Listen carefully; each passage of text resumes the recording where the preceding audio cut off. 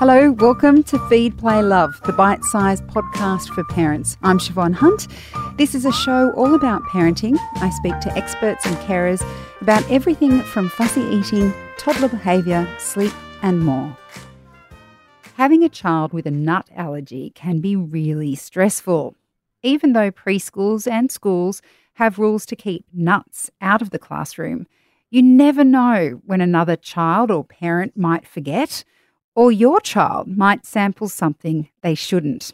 But new research from the Murdoch Children's Institute has found a very effective way to reduce or even eliminate peanut allergies in children.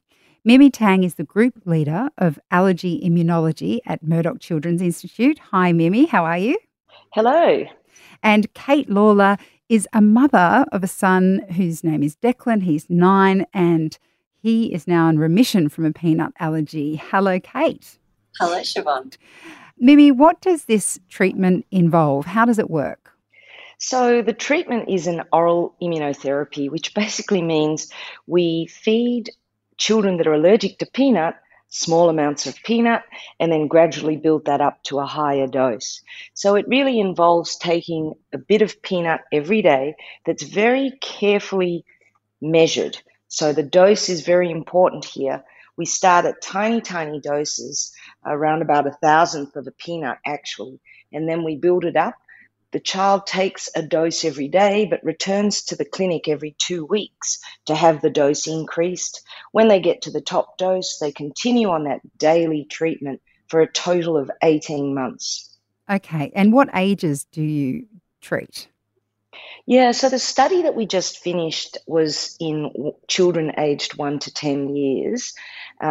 Ultimately, of course, we're hoping that we can offer this treatment to all children all the way through to 18 and possibly even adults, but that's way, way in the future.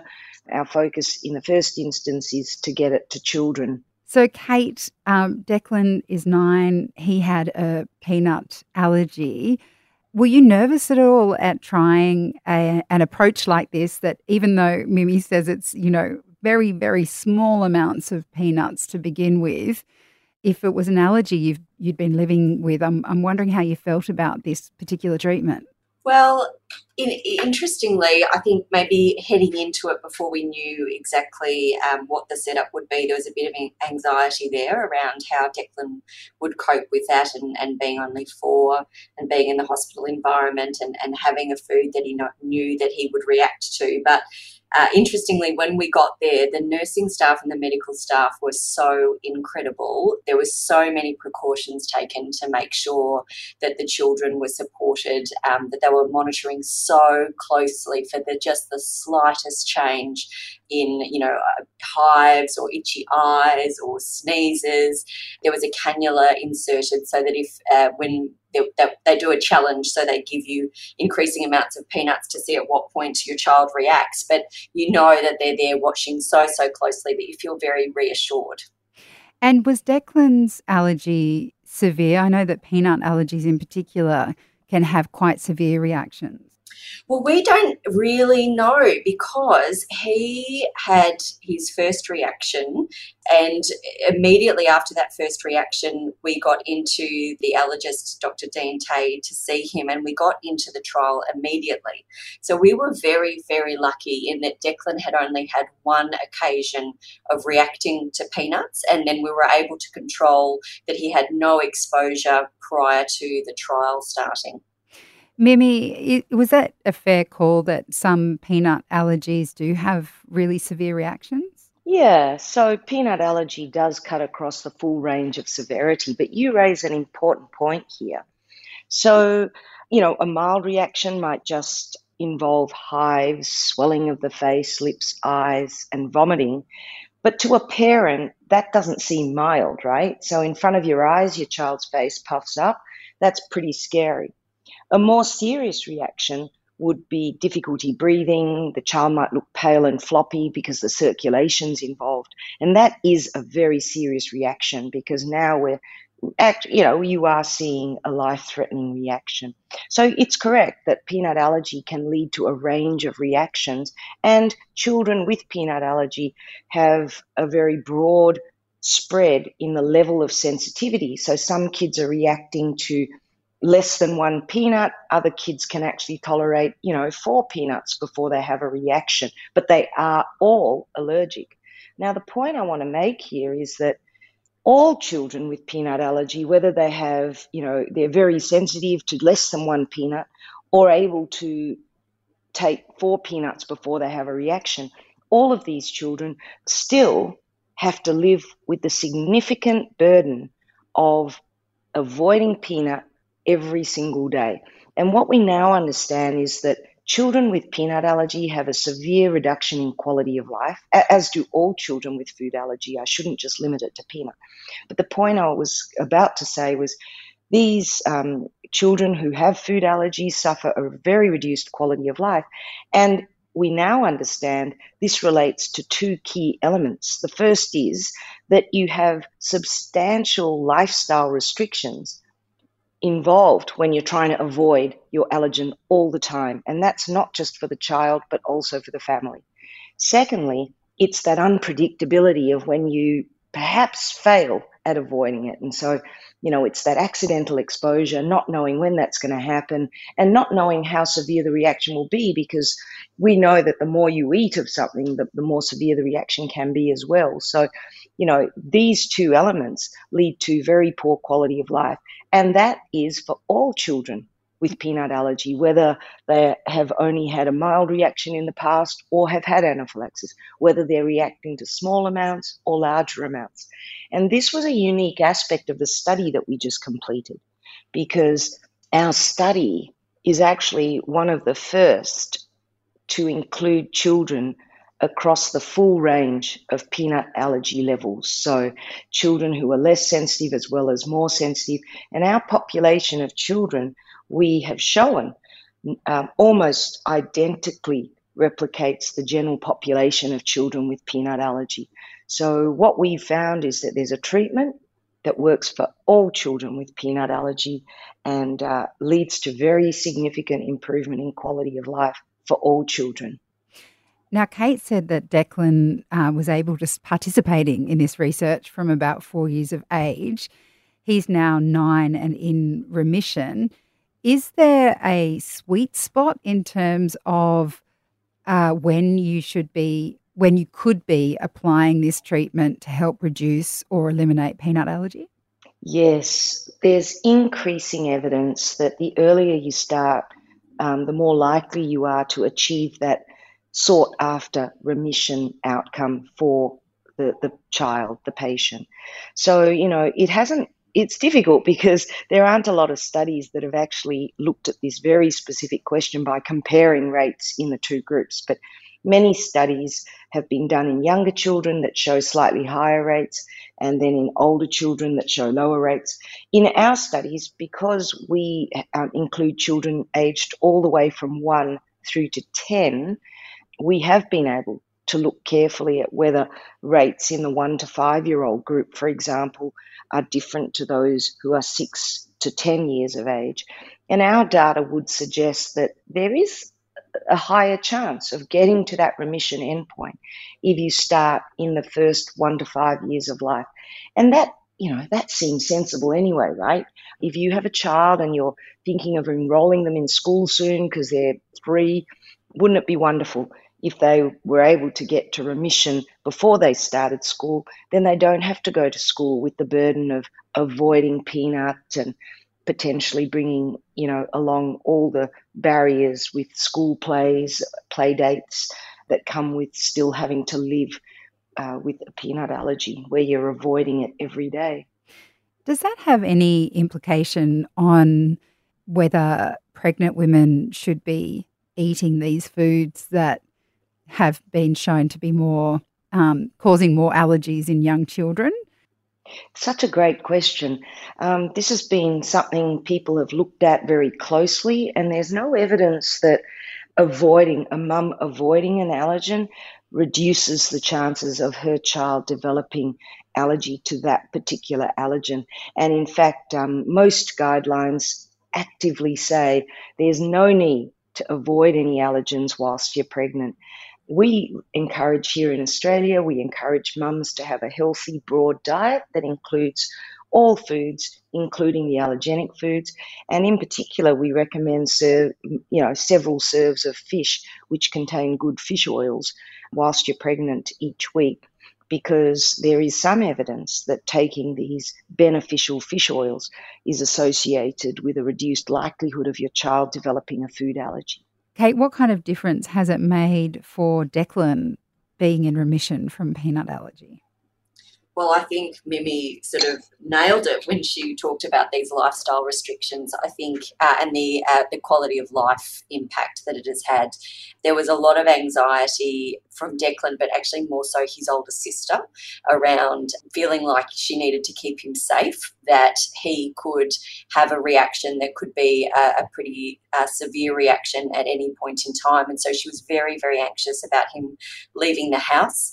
And I had to teach them both how to use an EpiPen, and he was 4 at the time and she was 8.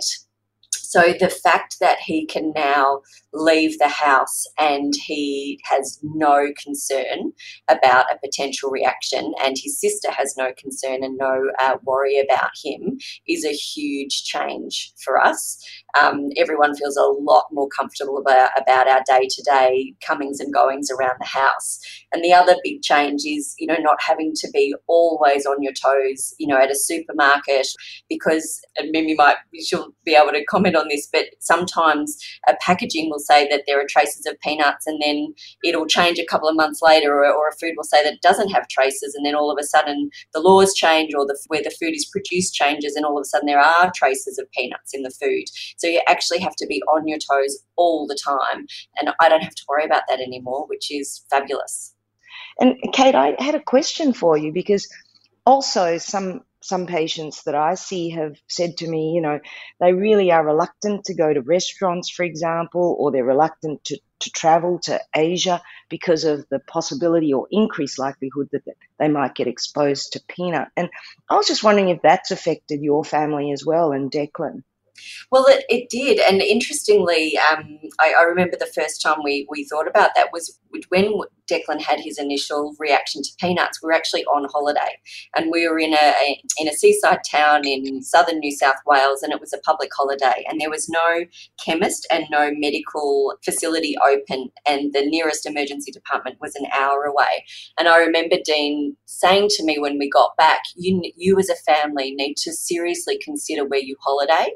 Going somewhere where there's no medical care is something that you need to think very, very carefully about, and you'll need to carry the EpiPens with you wherever you go, and you might need several with you in case you have to use them more than once. So as a family, we thought, oh my goodness, that might be the last time we do a remote trip. Kate, Mimi, one of you I'm sure will be able to answer this. What does it mean that Declan is in remission? Because that word to me means that his allergy could potentially come back. I think it is important, to understand that clinical remission isn't necessarily a permanent removal of the allergy. And that's one of the reasons this term remission is being used by specialists in the field and researchers looking into food allergy treatments. It's to acknowledge that what it shows is right now there's no evidence of peanut allergy in Declan. And what we do to test for remission is we put the child through a standard diagnostic food challenge. So in our study, we performed a food challenge to 5,000 milligrams of peanut protein, which is about a bag of M&Ms. So that's roughly a standard serve. Now, if the child is able to pass that challenge without any reaction at all, 8 weeks after stopping treatment, we are pretty confident that right at this moment, there's no evidence of clinical peanut allergy. What I believe as an immunologist, understanding the immune mechanisms behind allergy, what I believe is happening is that over the course of the 18 months of treatment, we have actually been able to redirect the immune response, reprogram it away from the allergy response to peanut from before and towards a more tolerance-like response. But this shift obviously is in its early stages, and the immune system is still learning about this new way of responding to peanut. And much like the COVID vaccine that we've heard so much about, it probably helps to have a booster exposure in order to reinforce the immune response in this new direction. And so that's why we like testing for remission, say, at 8 weeks, because then we can get the peanut introduced into the diet fairly early, and that will help I believe it will help to consolidate and reinforce that new tolerance-like response. And over the course of time, we anticipate that, as remission persists for longer and longer, we could retest, for example, the presence of clinical remission by stopping peanut intake for another 8-week period, a year or two down the line, and showing that there's still no evidence of clinical allergy after there's no peanut intake for 8 weeks, let's say. If you can show that this remission state persists years after you've stopped treatment, I think the further away you get from treatment, the more confidence you might have that it is actually going to stay in the long term. So it's very important for parents to understand that remission is something that could change, could be lost over time. We know this worked for Declan. How successful were your statistics in terms of this as a treatment for allergies? So in our clinical trial, we showed that 51% of children who were treated with the oral immunotherapy on its own, and 46% of children who received the combination probiotic together with peanut oral immunotherapy achieved this remission outcome. And importantly, on top of that, an additional quarter of patients who received either of those treatments were desensitized to a standard serve.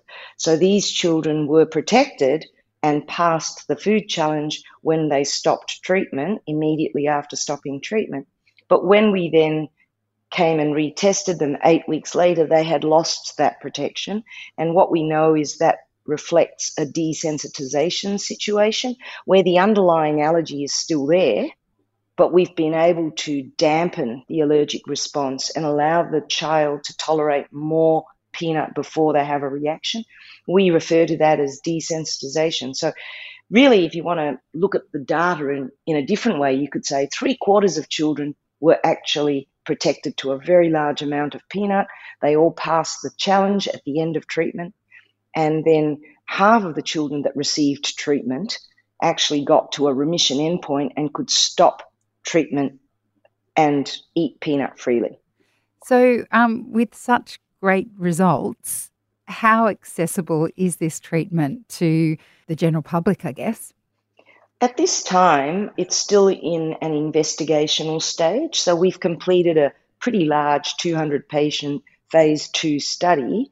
For any drug treatment to become available in the clinic setting to the general population, it necessarily has to go through checks and balances to make sure, one, it's actually effective in a very large study, and I would anticipate for this treatment it would involve 500 plus 600 patients. And secondly, that it's actually safe to administer. And then it has to be, I think, regulated so that doctors who administer it know exactly how to do that. We talked about how difficult it is for kids to suddenly start eating peanut when they've been avoiding it, for parents who are anxious waiting to see what happens. And Kate explained how well supported she felt by the team that was around her at the time. So that's a very important part of the therapy, right?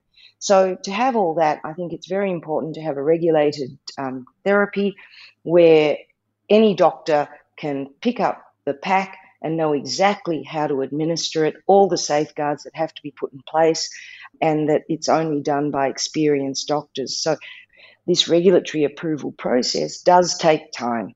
And whilst COVID vaccination did allow us to see this shrink, the typical time frame is actually usually 10 years plus. In our case, because we're already partway along that journey, I would say within, the next 5 to 10 years, more likely 5 to 7 years, we might be able to see a therapy that's available.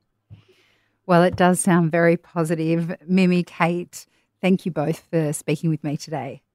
Thank you. Thanks, Siobhan. That's Mimi Tang. She's the group leader of allergy immunology at Murdoch Children's Institute, and Kate Lawler, whose son Declan is now in remission from his peanut allergy. I'm Siobhan Hunt. I hope you enjoyed this episode. If you did, please rate and review us so we can reach and help even more parents. And if you have a topic you'd like me to cover, send your email to feedplaylove@theparentbrand.com.au. See you next time.